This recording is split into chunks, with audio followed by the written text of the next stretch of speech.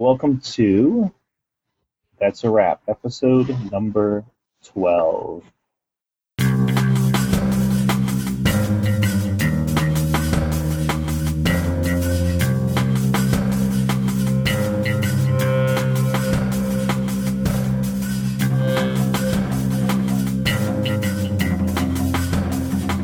Today we have an interview with Ian Olney, and before we get to that, we're going to do pickups. So I am Eric Marshall. I am Chris Gullen. And I am Nick Schlegel.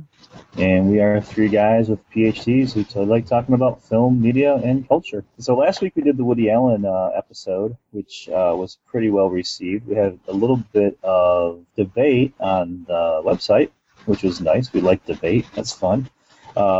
Initiated in part by our guest from episode 10, Bob Burgoyne. So that was kind of fun, right, guys? Oh, it was great, yeah. That was good, yeah. It's always good to have discourse.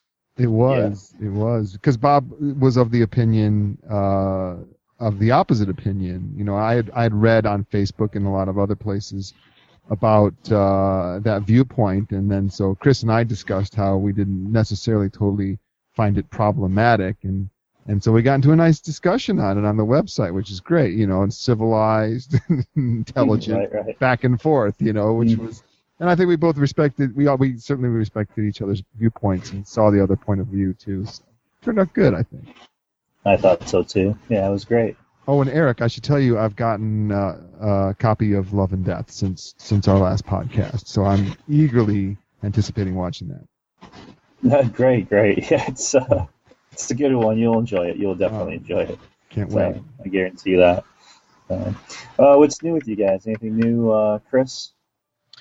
Not a lot new. Just settling back into the semester, and having a good time. Good teaching and preparing a couple articles for conferences next month. So yeah, it's been a great fall so far. Really enjoying being back in Detroit. Excellent. Good. Nick, anything? Well, just pretty much echoing where Chris is at on that. Of course, I've got 4 full days at Eastern Michigan University, which is a fairly decent commute for me. So I'm getting used to the 2 hours of driving every day, right? Which is something that Eric is very accustomed to. But other than that, it's an incredibly smooth launching semester. Everything's going great there. I'm very happy. Very busy, absolutely, yes. This has been an incredibly busy couple of weeks. I haven't been this busy in a long time. Here. Same. I echo that as well. I've just been slammed. It's slammed, yeah. I'm teaching at Wayne, and between teaching at Wayne and research and all the other things that come with it, very, very busy. Eric, what's going on with you? Yeah, pretty much same. I strangely feel less busy than I did in August. It's really weird, but I've got several classes, but they're at two different places. That commute you're talking about, Nick, I know exactly what you're talking about because I do almost the same thing in reverse because I'm coming from Ypsilanti to near where you live. That's where I listen to all my podcasts. I listen to so many podcasts in that commute for the tutoring that I do. But yeah, it's been good so far. I had 2 weird things happen to me this week in the classroom. One was I was doing it's an intro to screen studies class, and I have students go around and introduce themselves. And one of them says, I'm so and so, and I'm blah blah blah, whatever. And he's like, by the way, I listened to your podcast. That's fantastic. So nice. So here's a shout out to that student. I won't mention it by name, but that's there's a shout out. So I was like, do you like it? I'm like, don't answer that. Right. Tell me after the semester. Tell me later, So that's fantastic. So we're we're the word's getting out on That's a Wrap. Maybe penetration. That's good. Or maybe just Googled his professor and found the podcast. I'm not sure. This is true. I hadn't thought of it that's that possible. way. Either way, we'll take it. We'll take it. Another weird thing happened to me yesterday. We're recording on September 12th, so yesterday was September 11th, and I teach a class from 9 a.m. to 1 p.m. And we do lecture and discussion for the first 2 hours or so. We pick 15-minute break, and then we do the screening, which was Eternal Sunshine of the Spotless Mind this week. And I had him come back from break, and I was very quickly kind of doing the whole make sure you turn in your homework next week, and do the quizzes online, and just a really quick wrap up and all that, because I had to hit play on the thing to get him out of there on time. And this girl in the front says, "Excuse me, this is off topic, but do you think we could have a moment of silence for the 9/11 victims to commemorate the attacks or whatever?" And I was totally taken off guard because it's been 12 years since those attacks. Sure. And I know I've taught on September 11th before. I'm sure I have, but no one's ever asked that. It was like 11 in the morning, so it was around the time of the attacks, I guess. Right. And I was really confused and kind of taken aback at first. I was like, yeah, sure. And look at dummy, totally whatever. So I was like, yeah, sure. So moment of silence, and everyone was silent for like 20 seconds. And then I was like, okay, well, let's watch Eternal Sunshine of the Spotless Mind. It was very strange. That is interesting. Yeah, I've never had that happen to me before, and I suspect I would have acted the exact same way. I would have sort of been, at first, a little just surprised at the request, and then certainly would have been like, yeah, absolutely, I'm fine with that, and I'm sure everybody's fine with that. So. Right. And I wish maybe I could have said something or prepared the other students for it, but it's just like, okay, yeah, everybody shut up. I didn't say that, but it was a really nice gesture on the part of that student, on the part of that student and everything. But it was just one of those, like, how you have certain things you want to get through, and like you're on a certain track, and all of a sudden something hits you from the blind side, and you're like, what? So that was It's interesting that you mentioned that. Just a really quick aside. I didn't have that exact thing happen yesterday, but yesterday, if you're listening to this and you're in Detroit, you probably know that we lost power in downtown Detroit and throughout much of the campus of Wayne State yesterday. And I was had actually already started my class when we had to cancel abruptly. So I had to cancel after we'd already started the screening. But it was a very strange thing that kind of jolted me back to the nature of the time we live in, because when I walked into the room, turns on the lights, and shut the film off, saying that the campus had been closed and classes canceled, I actually had somebody come up to me and very nervously said, "Is everything okay? Has there been a threat?" And I said, "No, it's just a power outage." But it kind of momentarily made me take pause and think, this is the time we live in, especially when you're working on a college campus. It's sad and a bit, it's really when funny that's the first thing that people think of. You just jogged my memory by saying that, because I was working on my master's at Wayne State in 2001. I was halfway through it. And on September 11th, I woke up like everybody else and watched the events unfold. And of course, I had class that night. I had class with Professor Matt Seeger at that time, who later became the chair of our department, is now Dean Seeger, dean of the College of Fine Performing and Communicating Arts, and at Wayne State. And Matt is among other things, a crisis management scholar. So it was absolute perfect timing to be in a class with someone with that area of expertise, because a couple nights later when we did meet, we were able to start really, asking questions and start contextualizing sort of the madness and the atrocity of it all. So I forever am sort of bound to Wayne State memories when that happened as well.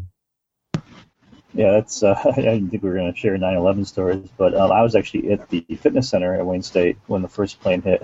I was on the treadmill, or not treadmill, but the stationary bike, exercising, and the first plane hit, and I was like, "Oh, that's weird." I thought it was like a small plane or something, and we were talking to my friend Deborah, and I said she was there too, and I was like, "Hey, let's go plane just at the World Trade Center." And I walked home, and in the 4 blocks it took me to get home, the second plane had hit, and I turned the TV on, and you know what? I haven't been to that fitness center since in 12 years. No, I mean, correlation is not causation. I'm a lazy bastard, but yeah. So for me too, that fitness center is tied to that moment as well. And going back to what Chris said too, I know there were a couple times since then that Wayne State, certain buildings have been closed for bomb threats and things like that, and they're super sensitive about that. And probably you're probably better off being careful than kind of lack of Yeah, I think about I that remember stuff. just last semester, winter, the general lectures was closed because of a bomb threat. Right. So, pretty grim topic here, but we have a great interview coming up with Ian Olney. Great, and we're going to talk about Ian Olney about Euro horror.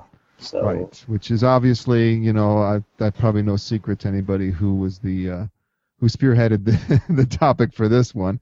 And in our interview with Ian, definitely, that all that information comes boiling to the surface, and I explain how and why we sort of met online, and the connection we share, and the mutual love and adoration for these types of films that we share. So I hope and anticipate that everybody will find this to be a really engaging and really informative podcast, because we're talking about a sort of subgenre, subset of the larger genre of horror, and we're looking, and it's largely international in its discourse that we talk about this. So hopefully you guys will find this pretty enlightening, because Euro horror is, it's not your average everyday run-of-the-mill horror. It's not something that everybody knows. Yeah, True. that's for sure. Yeah, they certainly may know that. They know that there are European horror films, but they're not really familiar with the enclaves of them all. And the definitely. National character expressed through some of the Italian cinemas, Spanish cinemas, the German, the British, and so on and so forth. Yeah, I think this interview will not only be entertaining but also educational for a lot of people, because this is an area that is probably not, like you said, not as well known as others. So we certainly look forward to your feedback. You can reach us at that'sarapshow.com. You can reach us on Twitter at Rap Podcast. You can catch us on Facebook. All that stuff is linked on that'sarapshow.com. We love hearing comments and also suggestions for future episodes. Yes, by all means.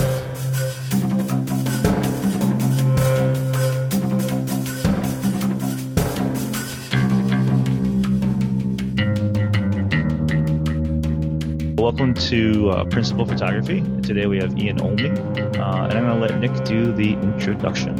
Okay, very good. Yes. Well, today I'm pretty excited to have somebody whom I've more or less known through the marvels of the internet for several years now. When I was doing research on my dissertation, there, as you guys know, there just weren't that many scholars writing anything new in my particular area, except Ian, and I had gotten a hold of his dissertation, which was Playing Dead, Spectatorship, and I forgot, Ian, what was the official title of the dissertation? It was Playing Dead, Spectatorship, Performance, and Euro Horror Cinema.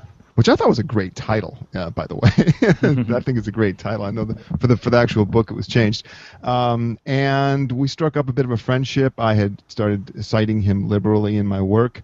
And so today it's a great honor to actually finally meet him, bring him on the show, and talk about the dissertation that actually turned into his manuscript, and then is a recent publication with Indiana University Press from January of this year, if I'm not mistaken. And the new title is Euro Horror, Classic European Horror Cinema in Contemporary American Culture. And it's part of their New Directions in National Cinemas series. So, Ian, welcome to the show. Thank you. It's a pleasure to be here. I'm personally taking the lead on this because not only do our interests intersect, obviously, but we're both, it's clear from both of our writings that we're pretty passionate about Euro horror and this entire sort of milieu that was for so long not part of any sort of like national or international dialogue. So it's going to be a lot of fun to talk to you about that. I know that Eric also has read a piece. What was it called, Eric? It was that I don't have the title in front of me now, but the 2009 piece you did about digital cinema. Mm-hmm. So I'll be asking you about that later. Okay. So I think that's gonna be our way forward into this. And so the first thing I want to do for listeners is to affiliate Ian with where he's currently teaching, which is, go ahead, Ian. I'm an associate professor in the English and Humanities department at York College of Pennsylvania in York, PA. In York, PA, exactly. And I wanted to talk to you about pretty much the sort of like ground zero for all this, which was and is to some degree, I think, the struggle, the ongoing struggle for horror scholarship to find legitimization. You know, we finally it seems to have arrived in many ways, shapes, and forms, but factors of taste and canonical texts had dominated discourse for so long that we had a lot of trouble sort of not only finding stuff written about what we were passionate about, but finding ways in which we could write about it that would be I hate to use the phrase legitimate, but that's basically it. So in your opinion, Ian, what factors eventually came? I think you ascribe a lot of it to cultural studies being the breakthrough, less emphasis on the text and more emphasis on the cultural forces creating them. But could you bring us into the world and talk about how hard it was in the beginning to actually be able to find a lot written about horror, let alone, you know, continental European horror? Sure. I think you really have to go back to the 1960s because that's when film studies emerged as a discipline. And at the time, it wasn't taken very seriously in academia. Literature was the gold standard, the great novels, the short stories, poetry, and cinema was seen as crass in comparison.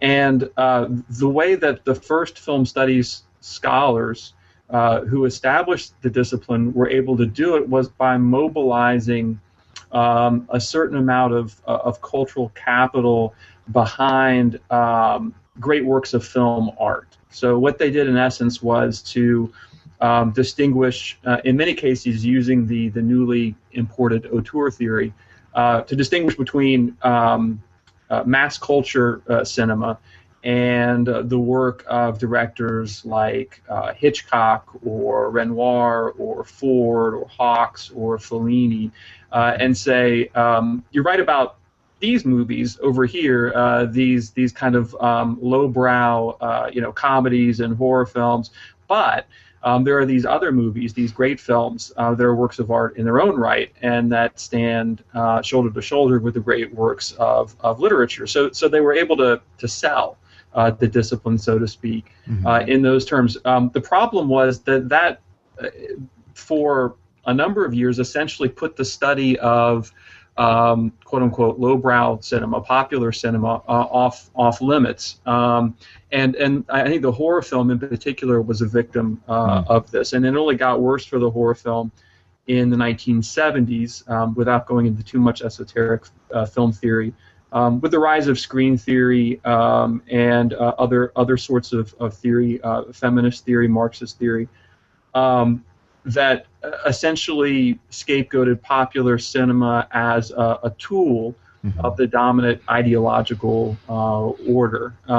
It really wasn't, as you say, until the 80s, with the rise of cultural studies in film, that people started paying attention to horror cinema and studying it. Now, what's interesting is that the same thing happened all over again, in my view, in the 1980s with horror cinema, which is that a certain body of horror films was designated as legitimate. Right. And then everything outside was sort of beyond the pale. And that included Euro horror, of course. Especially. Yeah. Sadly, exactly. So, and I think the reasons, to get back to your original question, I think the reasons for that were many. I think that in comparison with the canonical American horror films, the classic Universal films or the Val Lewton films from the 1940s, or even more recent films from the 60s and 70s, Night of the Living Dead, the Texas Chainsaw Massacre, those sorts of films. In comparison with those films, Euro horror movies were, first of all, cheap. I mean, they were exploitation films. Sure. They were made, in most cases, to make a quick buck, and so they didn't have much respectability. They lacked dignity, so to speak, Right. Yep. in comparison with these other films. Another factor was that they were undeniably sensational. They seemed to revel in violence, in gore, in nudity, and sexuality, and to really take those things to the extreme in comparison with especially classic American horror films, which were considered more tasteful. Sure. They also sort of lacked the standard narrative equipment of American horror films. Good way to put it. They seemed slapdash in many ways, difficult to follow, and just sort of bizarre in comparison with American films. And then one final factor that I might mention is just that in many film scholars' minds, European cinema equaled European art cinema. So when people thought of European films, they thought of Fellini and Godard and Truffaut and Bergman, not of Argento and Bava and Franco and these other guys who've come to know and love so well. So, in their minds, popular European cinema, like Euro horror, just didn't exist. Best to ignore it, sweep it under the rug. So, I think for a combination of reasons, it's really not until fairly recently, the last decade or so, that these movies are starting to get their due. Yeah, that's thank you for that. I'm sure the listener was unfamiliar with the genealogy of all this will be really quite up to speed right now. And you gave a wonderful leaping point onto another question I was going to ask you, which you just arrived at quite organically, which is simply that a lot of European art cinema is explicitly linked to European horror cinema. They tend to traverse the same ground, both narratively and aesthetically. And I thought it might be good for you to sort of expand upon that, and certainly how some films like Eyes Without a Face or Valerie and Her Week of Wonders or Peeping Tom are double niche films, European art films as well as Euro horror films as well, sort of simultaneously. Right. Well, the great irony here is that while film scholars were working so hard to maintain this clear, bright line between European popular cinema and European art cinema, they're really entangled, as you say. They come out of the same tradition. These movies were all being made at the same time. They were responding to the same cultural and historical pressures. And there's many examples of European horror movies taking their cues from European art films, and vice versa. I'll just give you a couple of my favorite examples, and these are ones that I refer to in the book. So, to take the example of a European horror film inspired by a European art film, Dario Argento's 1975 film Deep Red is it's a murder mystery film. And with David Hemmings, and it's about a jazz musician played by Hemmings who's trying to solve a series of murders, and the film is essentially in many ways a sort of a remake of a movie directed by Michelangelo Antonioni called Blow Up, which was released in 1966. It was his first English language film, and that film also stars David Hemmings. In this movie, he's a photojournalist who's attempting to solve a murder. So you have Argento taking the lead actor and the basic premise from a very famous Italian art film and putting them to work in this horror thriller, this giallo film that he created. But the influence went both ways, and a good example of that is a segment from sort of an omnibus art horror film called Spirits of the Dead. Oh yeah, it's one of my favorites. Released in the late '60s. One of the segments in this film, which is a collection of short art horror films, was directed by Federico Fellini. And it's called Toby Dammit. It's essentially an adaptation of an Edgar Allan Poe short story starring Terence Stamp. And it's basically about a dissipated English actor arriving in Italy to play a role in a film, but all sorts of things go wrong.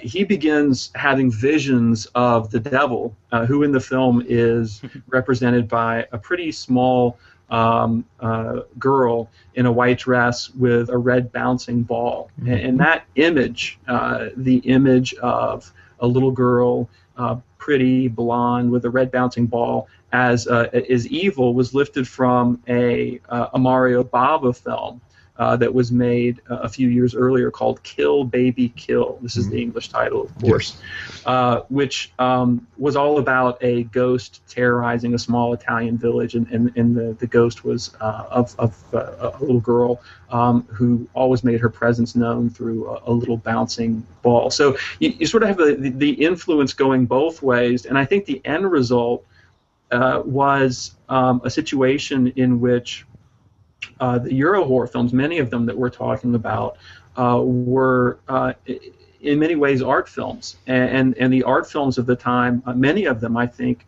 could in some ways be classified as horror films. You know, you think of famous stories like the story of how Ingmar Bergman's film Virgin Spring inspired later American horror films like Last House on the Left.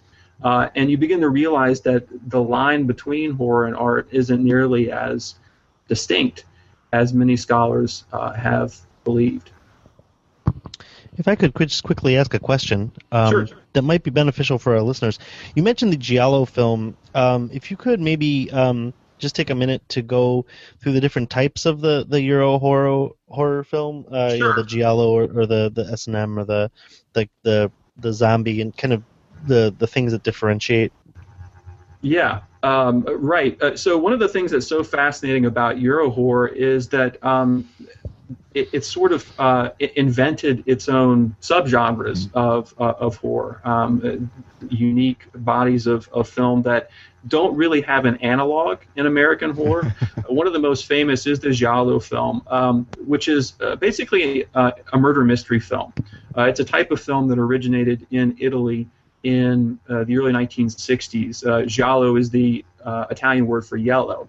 And the reason that these films go by that name is that the movies were inspired by a series of Italian murder mystery novels called Giallo novels. And they were called Giallo novels because they were published by the Mondadori Publishing Company in Italy with yellow covers.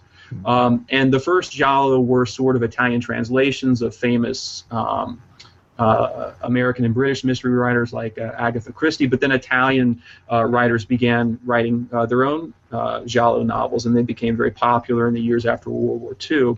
So there was sort of a natural progression from that to film, and you have the first Giallo films kind of emerging in the early to mid 1960s. And Mario Bava, one of the filmmakers I mentioned a moment ago, was instrumental in popularizing these films. He made The Girl Who Knew Too Much and Blood and Black Lace, two early Giallo films, and they're basically in some ways precursors to the slasher movie.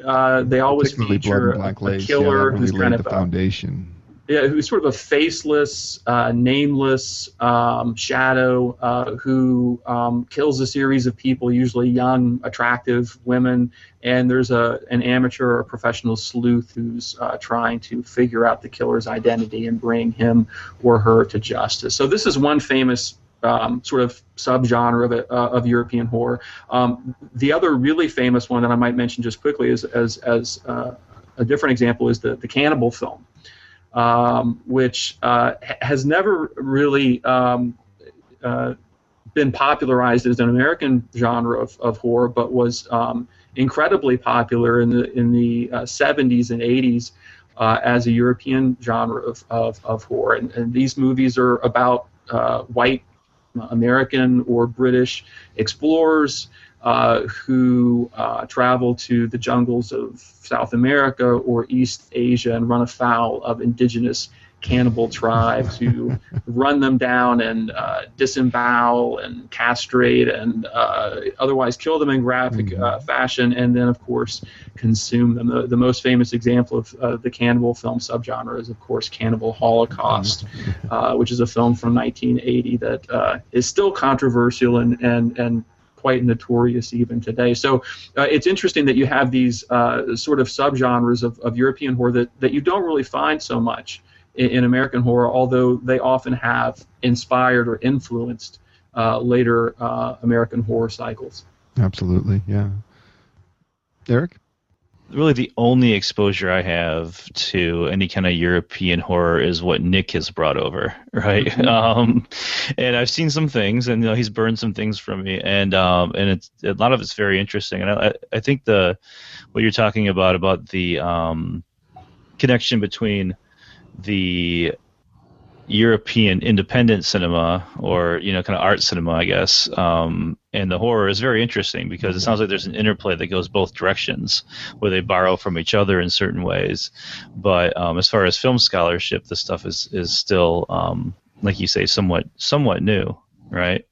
It is, yeah. It really you'll find scattered references here and there in books on horror cinema, but it's never really received the attention it deserves. I think there have been a few books to come out in the last few years, edited volumes with essays on Euro horror and that sort of thing. There was a book on the Giallo film that came out a few years back, but there's not there hasn't been a sustained, coherent body of work on it, and that's one of the reasons I wanted to write my book, was just to sort of bring attention to it and to stake a claim for its significance, because I do think that there's been this tendency, even in horror film criticism, to dismiss these films as unimportant or derivative, because many of them were in fact inspired by American films, and this is another issue that we can talk about if you like. So they have this reputation as being cheap, sensationalistic, derivative. Now, of course, they have a reputation as being dated. Most of them are dubbed rather than subtitled, and watching them is kind of like watching a kung fu film from the 70s. There's kind of a built-in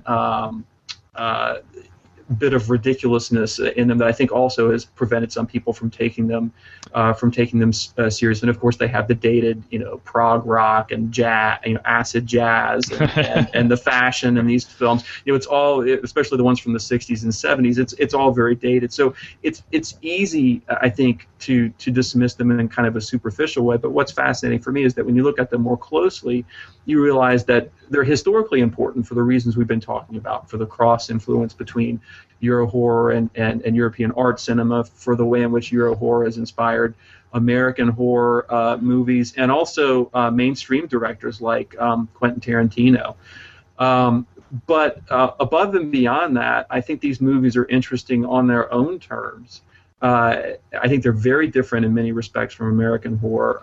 I think politically, in many ways, they're more interesting than American horror films, even though many of them have the reputation of being, sort of misogynist or racist. And in many ways, they're what horror film scholars have been looking for in American horror, which is, as I say in my book, a nexus not just of revolting bodies, but of bodies in revolt. So the idea of a radical, or at least a progressive horror cinema, as being kind of the holy grail, and many books and articles and conference papers that have been devoted to horror have been on this topic. And I think there's a wealth of examples of this kind of horror that could be drawn from Euro horror, and at the same time, of course, there are all sorts of examples of reactionary horror to come out of Europe. But I think they're interesting for all these reasons. Yeah, I think they also. I mean, one of the things that attracted me to them in the first place, growing up in sort of a bicultural atmosphere, was the very things that many people find perhaps unsophisticated about them now, or in the last 20 years, which are the things you were just mentioning, Ian, the fact that they are time capsules, the fact that they do embody a late 1960s, early 1970s go-go booted disco, bright colors, Mystery Machine vibe is to me one of the ways in that I loved so much. In particular, Spain. Obviously that's while you were brave enough to tackle a macro sort of continental approach to Euro horror, I had specifically focused on one country. But of course, in my case, the problem was I was dealing with a country that had explicitly forbidden the production of horror movies ever since Franco took power in '39. So it is, as you say, exactly what horror scholars, I think, have been looking for. They were just too blind to see, really. I think maybe they felt that Euro horror writ large was sort of scraping the bottom of the barrel, akin to something like Herschel Gordon Lewis's canon of work. I think that's probably right. And there are some interesting connections to be made between American exploitation like that or like Roger Corman's films, for example. Although they perhaps are rung above Euro horror in many scholars' minds. It's interesting that it's only after we got to the American exploitation film in the 90s that now we can talk about European horror, which in my mind is actually a rung or two above many examples of American exploitation horror cinema. So it's been a long and winding road, but it seems like we've arrived at a point finally where people are interested in talking about this, and I think that the podcast is an example of that. I was also just invited recently to speak at what I think is the first international symposium on Euro horror. Oh, wonderful. It's being held in London this October, and it's being held at the Institute for Contemporary Art in Congratulations. London. That's wonderful. Thank you. I'm really excited about it. It's being sponsored by the University of Kent. And to me, that's just one more example of the fact that there's finally some recognition in academia of the significance of these films. Well, they're all the richer for having you there. That's wonderful. Congratulations, Ian. Thank you. Let's in fact take that opportunity to sort of get into some of the nuts and bolts of your assertions in the book. Can we talk for a minute about the dialogue between the spectator and screen and your notions on performance and performativity in Euro horror and how it relates or doesn't relate to or differently relates to that of traditional contemporary U.S. horror film? Sure. This I really owe this insight to a professor at the University of Nebraska, Lincoln, which is where I studied, where I got my PhD. I took some classes in art history there, and there's a wonderful professor of art history, Kristen J. Mamiya, who got me really interested in performance art and in particular body performance art. I got really interested in these performance artists who were crucifying themselves and having themselves shot and things like this for the sake of their art. And I began to make a connection between that and on a different order of magnitude here, of course, horror film spectatorship. Because I've always been interested in this question. I've always been a huge fan of horror films, and I've always wondered, or I've often wondered, and I often get asked this question as someone who's written a book on horror and someone who teaches classes on horror: why do people like horror movies? Something that sets out to terrify you or to disgust you, why would you subject yourself to something like that? And I started thinking about it in terms of performativity. I started thinking that maybe it had something in common with body performance, something maybe even in common with, body enhancements like piercings and things like that might be painful, but at the same time are kind of badges of honor, in the way that watching a really unsettling horror film like Cannibal Holocaust might be painful or disturbing or unsettling, but a badge of honor, at least among certain groups of people. So that's really where the idea started, and she helped me.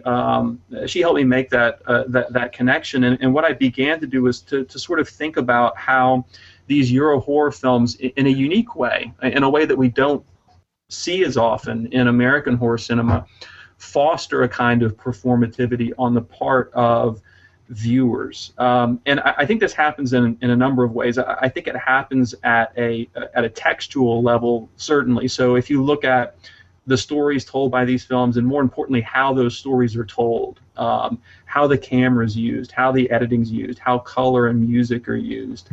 I think these are films that attempt to incite a certain amount of performativity on the part of spectators. To give a concrete example, Sure. one that I discuss in the book, there's a wonderful zombie film directed by Lucio Fulci, an Italian filmmaker. It's called Zombie, or at least that's the title under which it's known in the U.S.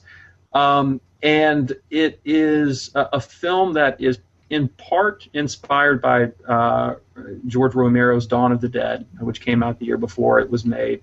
But it's also a throwback to the old voodoo zombie films of the 30s and 40s, White Zombie and I Walked with a Zombie.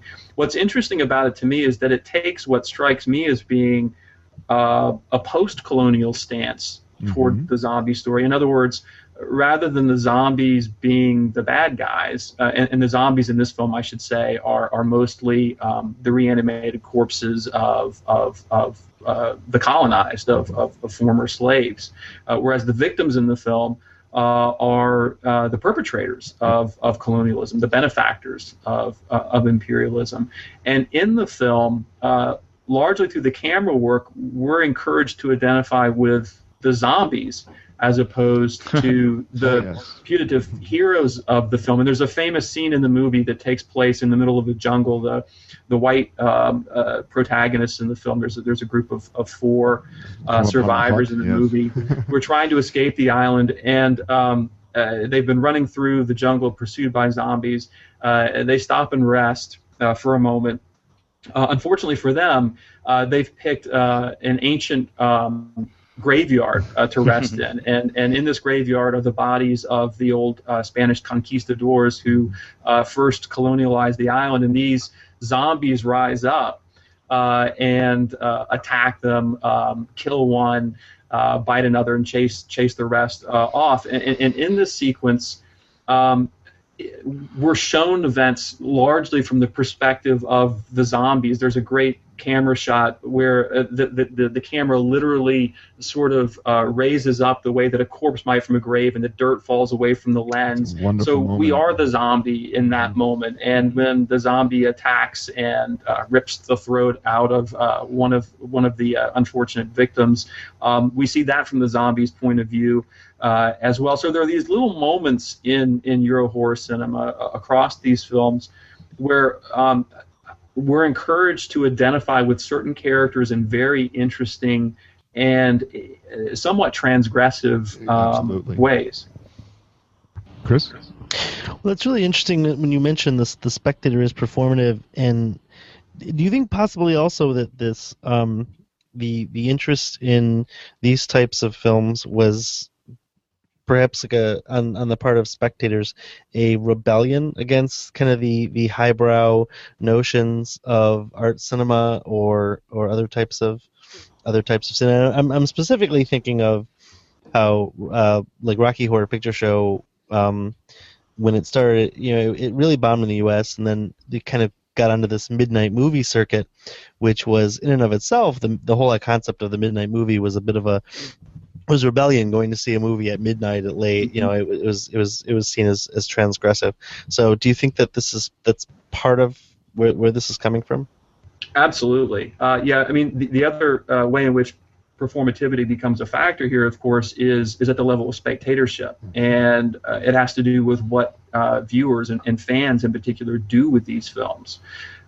So you have the films at a textual level kind of inciting this performativity, and then you have spectators and fans of these films using them in ways that could be considered performative. In other words, they're using the movies to accomplish particular personal and perhaps even political or countercultural goals. And I think the example that you gave is a really great one. So you have viewers who champion Euro horror as a way of rejecting mainstream cinema. Art cinema perhaps as well, but I think in particular the cinema of Hollywood. And I think you see that more and more today, especially where many viewers of fans of horror have become increasingly unhappy with contemporary Hollywood horror, which seems to be an endless parade of remakes and sequels and these sorts of things. It's played out in many respects. The rare film aside, The Conjuring or other recent films have done well with fans. But I think there has been this sense where, again, being a fan of Euro horror has become kind of a badge of honor and a way to distinguish yourself from the run-of-the-mill horror fan who's sort of a dupe of Hollywood, if you will. A really good example of this, and one of the films I had the most fun writing about in this book is a little movie called Troll 2. In fact, let me stop you right there. I was just going to say that it was a great moment for me to come in and say that the things that Ian is specifically addressing here, as well as that Chris asked about, are covered in the book in sort of his case studies, which are House by the Cemetery and Troll 2, and the ensuing documentary made about Troll 2, which is the best worst movie. And you should take a second here and just talk about, because these are your case studies that sort of figure your general assertions regarding performativity and spectatorship via the text and the audience. Right. So this is part one of the book, which is where I sort of lay out my case for taking Euro horror seriously, and it's basically an argument along the lines of the one that we've been discussing, to this point, that they deserve to be taken seriously because of this performative dimension that we've discussed. And so there's a chapter devoted to the textual performance of Euro horror, and that chapter takes Lucio Fulci's movie House by the Cemetery as an example. And then the following chapter is on spectatorship and performance, or performance at the level of spectatorship. And my example there is this film Troll 2, which I can't help but laugh, is in some ways, it may be a movie you've heard of. It's a cult hit well beyond the borders of Euro horror cinema. And there are people who are rabid fans of this movie who have never seen another Euro horror film. So it's kind of taken on a cultural prominence that a lot of other Euro horror movies don't have. And it's sort of an anomalous Euro horror film in a way. I mean, it comes really at the tail end of the classic era of Euro horror. It was made in the late 80s by an Italian filmmaker named Claudio Fragasso, and it was actually shot in the United States in rural Utah. This is at a time when it had become increasingly difficult for Euro horror filmmakers to get their movies shown theatrically, or any other way for that matter, in the United States. Hollywood had sort of by this point had a lock. It was resurgent in the Reagan era, and it sort of locked up the American market. So this was Fragasso's desperate attempt to make a film that would appeal to an American audience and that would have a chance of getting shown in theaters or maybe on cable television. Unfortunately, in many respects, it's just a fantastically bad film. I mean, just in every way you could conceive. By all measurable criteria, it is. By all measurable criteria. It's horrible. By all measurable mainstream film criteria. But it's one of those movies that's so bad it's good. In fact, it's kind of the epitome of that. It's just a hugely entertaining film, and it's one that fans of Euro horror have really adopted and proselytized for. It has its own fan websites. It has profiles, social network profiles devoted to it. If you go to YouTube, you can find all sorts of clips, remixes of scenes from Troll 2. Sure, so I mean, it's clear that fans aren't just watching this film; they're in a very performative way doing something with it. They're using it as ammunition in some cases against mainstream Hollywood filmmaking. You'll find lots of testimonials online with people talking about how much more they like Troll 2 than X film. There was even one blog I quote in the book that stakes a claim that Troll 2 is a film superior to Citizen Kane. Orson Welles film that routinely tops AFI's list of the best movies ever made, right?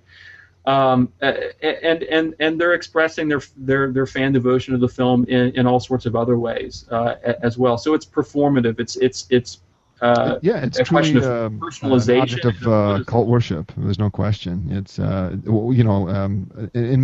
the same way that many films have achieved that status through original marginalization, and it's wow. I mean, yeah, I've watched Troll 2 and the documentary behind it. Now, of course, I have not adopted that particular viewing strategy of the film, and I'm not trying to place myself above it. I enjoyed it very much. It's because it's partially my thing, but I'm not denigrating anybody's adoration for that film.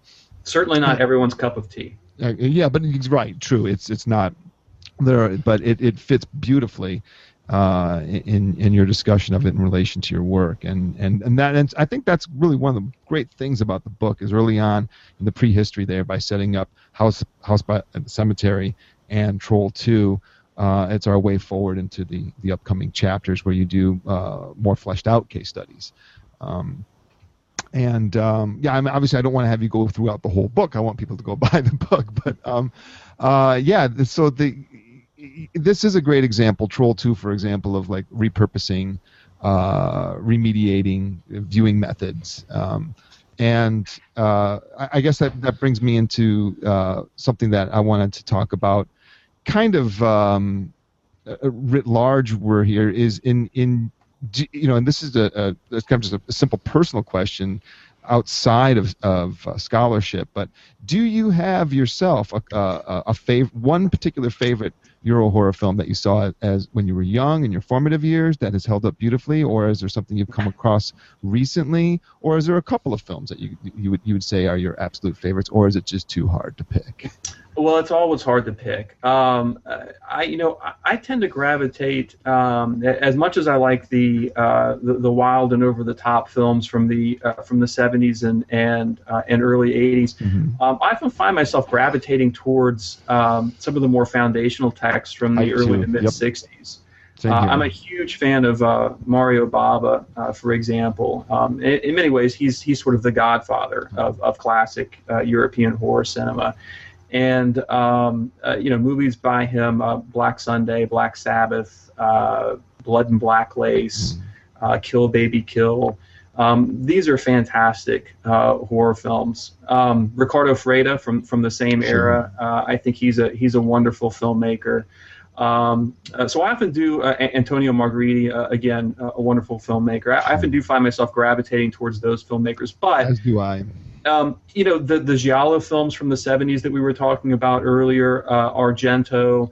I'm a big fan of at least some of Jess Franco's work. I don't know that anyone could be claimed to be a fan of all of his work. He made well over 200 films and just passed away earlier this year, still going strong. I think he directed some really interesting movies, and these are movies that, as you know, Nick, often are some of the ones that people are most reluctant to talk about. If you take a movie like Sadomania, for example, sure. One of his women in prison films, or one of his insane monster movies, one of his Dracula films, or The Rites of Frankenstein, or a movie like that.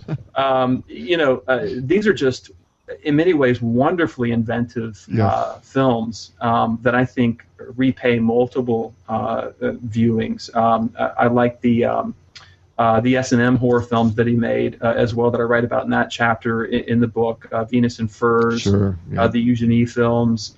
These are, really, really interesting movies that I think really rank alongside the most interesting work that the 70s produced in terms of either genre or art or experimental cinema. I agree. Some of those really early efforts, the stateless efforts from Spain, Miss Muerte, and an Awful Dr. Orloff, which kicked off the whole thing, are really kind of like. I mean, I use this phrase, tongue slightly in cheek, but they're little mini masterpieces. I mean, they're absolutely just gorgeous to look at and really do set the tone and shades of things to come. But in particular for Spain, for sure. Oh, which brings me to Spain. Yeah, I agree with you. Certainly, for me, it's about those late 50s, early 60s efforts from Freda, from Bava, from Margaretti, and then I really do get sort of enamored with some of the late 60s, early 70s international co-productions that Spain had mounted, things like Horror Express or Living Dead at the Manchester Morgue. These are really elegant, almost textbook examples of the continental Euro horror film. And Serrador, I think, is an extremely important. Oh boy, sorry, I got a little excited there. That's my wheelhouse. Go ahead, Ian. I'm sorry. No. I think that his work, ranks up there with the best that Euro horror has to offer. The House That Screamed. For example, I think is a really interesting film that you can sort of see, within Euro horror, you can sort of see traces there already of Suspiria and some of the more famous later horror films in Embryo. In Embryo, absolutely. That's a book I write about pretty heavily in my book. I mean, a film I write about pretty heavily in my book, and I make those. I really assert those same arguments that. It is an embryonic form there, and that, like, in certain, the staging of certain deaths in that film kind of are very sort of Argento, would become later Argento signatures. Really, there's one particular killing that Serrador stages in a little garden hothouse area inside. Right. Yes, and that's. I mean, it's shot in slow motion. It's fragmented. It's beautiful. I mean, and of course, that film benefits, as most Euro horror films did, from real veterans of the industry. People like Lily Palmer, for example, add an elegance and a stateliness to the production. Of course, and the internationalism, I think, is important to emphasize as well. As you mentioned earlier, a lot of these films were international co-productions, European co-productions, and I think that lends credence to the argument that they should really be considered. Collectively, that there is an argument to be made that despite the differences that existed between Spain and Italy and France in the 60s and 70s, for example, that there are things tying them together as well. And one of those things is money in many cases. Absolutely. I will definitely, in the notes of the show, for listeners who aren't familiar with who we're talking about when we say Serrador, we'll link to. This is a particular filmmaker working in Spain who had just done a couple of horror films, but they were really very, very unforgettable. So I'll make sure to link to those. Yeah, I noticed looking at your CV that you published about digital cinema and about film adaptation. I noticed, and I was able to read one of your articles about digital cinema where you argue, and this might actually fold back into Euro cinema in a way, but you argue basically that this is in 2009 that digital cinematography, like the industry tries to kind of hide the fact that it's that digital cinematography is digital, more or less, right? Because digital cameras, especially then, were had like almost an infinite depth of field, and they're good at night, right? And they try to replicate like a 35 millimeter kind of aesthetic, and you cite David Bordwell in that, talking about how like with CinemaScope, they tried the new CinemaScope, the limitations cause the industry, like, let the industry do new things, but also do the old things in new ways. I guess in a way, I'm making your argument way more simpler than it is. That's but right. you use Miami Vice and Inland Empire as two examples, right?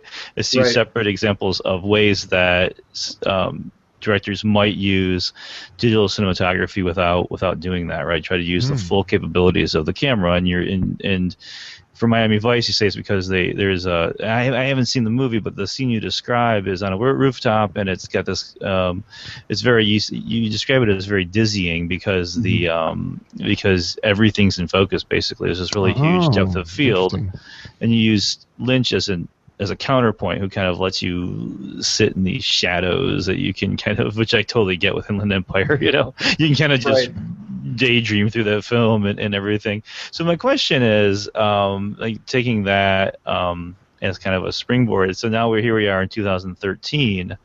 Do you see that trend continuing? Do you see other filmmakers doing the same thing? And then kind of as like another branch to the question is, in terms of Euro horror or Euro cinema, are there changing aesthetics in the last maybe decade or so that have to do with that come about with digital cinematography? And you don't have to answer both parts of that question. You can do whatever you want with it. No, it's a really good question. To take the first part first. Yeah, so the basic argument that I make in that article you're referring to is that despite the fact that there are unique capabilities and properties inherent to 35 millimeter film cameras and standard or high definition digital cameras, what you see, I think still mostly even today, is and I should note that now almost everything in Hollywood is being shot digitally. In fact, production of celluloid film stock and film cameras has more or less ceased. I mean, we live in an all digital world now as far as Hollywood's concerned. But I think even today, the majority of filmmakers working inside of Hollywood, but also outside of Hollywood, in independent filmmaking, attempt, especially in high definition, to more or less replicate the look of 35 millimeter film. And I think the rationale for that is simply that this is what audiences are used to seeing. And it also, I think, has to do with some of the deficiencies of early standard definition digital video. If you go back to the 90s, for example, the graininess of a lot of digital video, the low resolution. So I think a lot of it is an attempt to kind of transcend those early limitations of digital video. What interested me in the article about Michael Mann's remake of Miami Vice and David Lynch's Inland Empire was that it seemed to me that both of these filmmakers, in very different ways, were intentionally exploiting those unique capabilities and properties of standard and high definition digital video to create essentially a digital video aesthetic, as opposed or poetic, as I say in the article, as opposed to a filmic poetic. So in the case of Miami Vice, as you mentioned, this involved Michael Mann and his DP really exploiting the depth of field inherent to high definition digital video. So you have this kind of almost infinite deep focus in a number of scenes in that film. The one on the rooftop that you mentioned earlier in the film is maybe the most striking example of that, where it just looks like it looks like the background goes on forever and everything is sharply in focus, and it does create this kind of vertigo that I think is appropriate to the scene, given the fact that it takes place on top of a tall building. And then in Lynch, it's almost the opposite approach. There he's sort of exploiting what other people might see as the weaknesses of digital video. The way in which it renders shadows in an almost kind of blocky fashion, or the way in which you get a lot of flares or whiteouts with bright lights when you have a contrast between an area of darkness and an area of light. So he's kind of exploiting all of those unique properties of digital video in service of the story he's trying to tell, which is this sort of surreal, disturbing meditation on identity and performance and some of the things we were talking about earlier. To the second part of your question, the impact that digital filmmaking has had on Euro horror, more and more contemporary European horror films are being shot digitally. I don't see a huge difference in terms of look in most cases between those films and contemporary Hollywood films. My book, I should say, really deals with classic European horror cinema, which I define as European horror films made from the mid-50s to the mid-80s. I do talk a little bit about contemporary European horror cinema in the conclusion to the book, although I don't really get into to this question of digital cinema much. I will say that the argument that I make there is that it's over time become more difficult to tell the difference between European and American horror. Yeah, I think a lot of younger European horror filmmakers, not all of them, but many of them, are more influenced by American horror than they are by earlier European horror. That makes sense. So the touchstones in these films become these new European horror films become the work of Tobe Hooper or John Carpenter. Exactly. The same guys that are Wes Craven, the same guys who are influencing contemporary American horror filmmakers. It's a bummer, Ian, because in your conclusion, I kind of when I read that, I kind of lament it to some degree because the forces that made Euro horror so powerful in the first place have been attenuated to some degree, Yeah, they have been. I think largely as a result of globalization. Yeah. The European cultures are not as distinct from American cultures as they once were. And I guess that extends to the look of these films as well. I was focusing more on content, I guess, and the opportunity for performativity that those films present. But I think you could make a similar argument about the look of the films themselves, and certainly you could find some exceptions. I think there's some really interesting horror films coming out of Europe right now that maybe do have a little more in common with Euro horror. That reminds me. A lot of those are art films, interestingly enough. There's three comments I was going to make here, sort of concluding comments. The first was in relationship to the article that Eric was mentioning. While you were talking, I suddenly thought of Harmony Korine's Spring Breakers, which is definitely I don't know if you saw that or not, Ian, but I haven't seen it yet. I think you ought to check that out. It very much is to the latter, to the Michael Mann Miami Vice remake, and it is so seductive, the cinematography. Now, I don't know if he's shot that on digital or not, but I'm inclined to think so, that Harmony had done that. But that's definitely one you're going to love, I think. And the second thing I was going to say was, I naturally, with Spain always on the mind, I thought of the Rec trilogy when Eric asked the question about how does the digital cinematography factor into the modern European sensibility or aesthetic. And obviously the Rec trilogy is a great example of that. But I think most sort of beautifully so in the third film, in Genesis, which I'm not spoiling anything for anybody who hasn't heard it, but there's a portion of the film, it begins just like the first two do in a sort of video log, except this time it's from a videographer shooting a wedding. So we have the events unfolding for us via the spectator who is shooting a wedding. And then at one point in the film, when I think it's because he dies, that gets... That sort of methodology of telling the visual story ends, and then a more traditional cutting and shooting begins. And it's who's seen it here among the four of us besides me? Rec 3. I've seen it, and I agree with you. I think the third, even though it's been sort of reviled by fans, is in some ways the most interesting of the trilogy. The first two struck me as being, a kind of clever recycling of movies, zombie movies that I'd already seen, Resident Evil and other films of that nature. But the third was interesting. And since we're on the subject of Spanish cinema, I'll throw another name out there you may be familiar with. Guillermo Morales, who made a film called Julia's Eyes, and also The Uninvited Guest. Yeah, but I've not seen either of those films. Both of those, I think, are really interesting examples, especially The Uninvited Guest, which is his earlier film. That, I think, is a movie that really does harken back to some of the performativity that you see in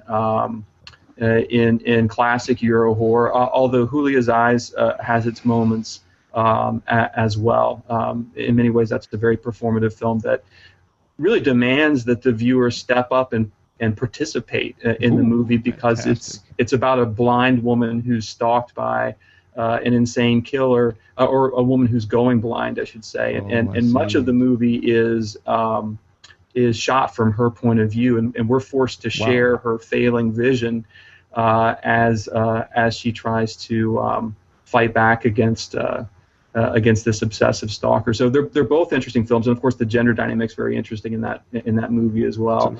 So yeah, I think there are movies coming out of Spain now that do demonstrate a kinship. It's just that the bulk of them strike me as being closer to in spirit to American horror than older European horror films, which I think is a shame. Sounds like a wait until dark with a strong POV element. Yes, that sounds incredible. And I definitely want to get those titles from you, Ian, via email or something when we're through here. And then I think what I'd like to do, may I quote directly from your book? Is that okay? Absolutely. Yeah. Okay. One thing Ian says here towards the end of the book that I'm really enamored with, and also speaks to a show that we did on the state of cinema and the blockbuster method or approach to making films. I'll just go ahead and read. Ian writes, scanning the bleak landscape of mainstream cinema in the United States in the early 21st century, it is easy to see why Euro horror movies like The House by the Cemetery and Troll 2 currently hold such an allure for American viewers. For all its commitment to epic-scale, crowd-pleasing spectacle, contemporary Hollywood's cinema simply does not offer audiences the same kind of opportunities for performative spectatorship that these films do. Artistically unadventurous and socially conservative, despite its reputation for liberal progressivism, it lacks the postmodern textuality that affords Euro horror viewers the chance to approach film spectatorship as a form of performance in which they are free to adopt multiple viewing positions and experiment with a range of different subjectivities generally prescribed by mainstream cinema and the dominant social order. And apart from being, one of the major themes of his work, I think that's such a major contemporaneous issue today that I would strongly encourage all our listeners and students and former students that you probably are very sick of seeing the same old formulaic stuff rammed down your throat. And if you are looking for something different, you are looking for something that's going to excite you and challenge you and bring you into an environment that's at times incredibly chaotic and incredibly beautiful, born of post-World War II sickness and malaise, Euro horror is where you need to look. That's nice. So, and I think, and like that. Thanks, Nick. That sounds good. That's definitely good stuff. I can't believe it's an hour. Yeah, I can't believe it's flown by. Yeah, that went by really quickly, actually. There is one thing I want to make sure I get on the record here, Eric. Okay. So, Ian, thank you very much for the shout out and the preface and the acknowledgments. It's the favor is certainly returned in my manuscript as well. I really, really appreciated your friendship and all your writing over the years. It's my pleasure.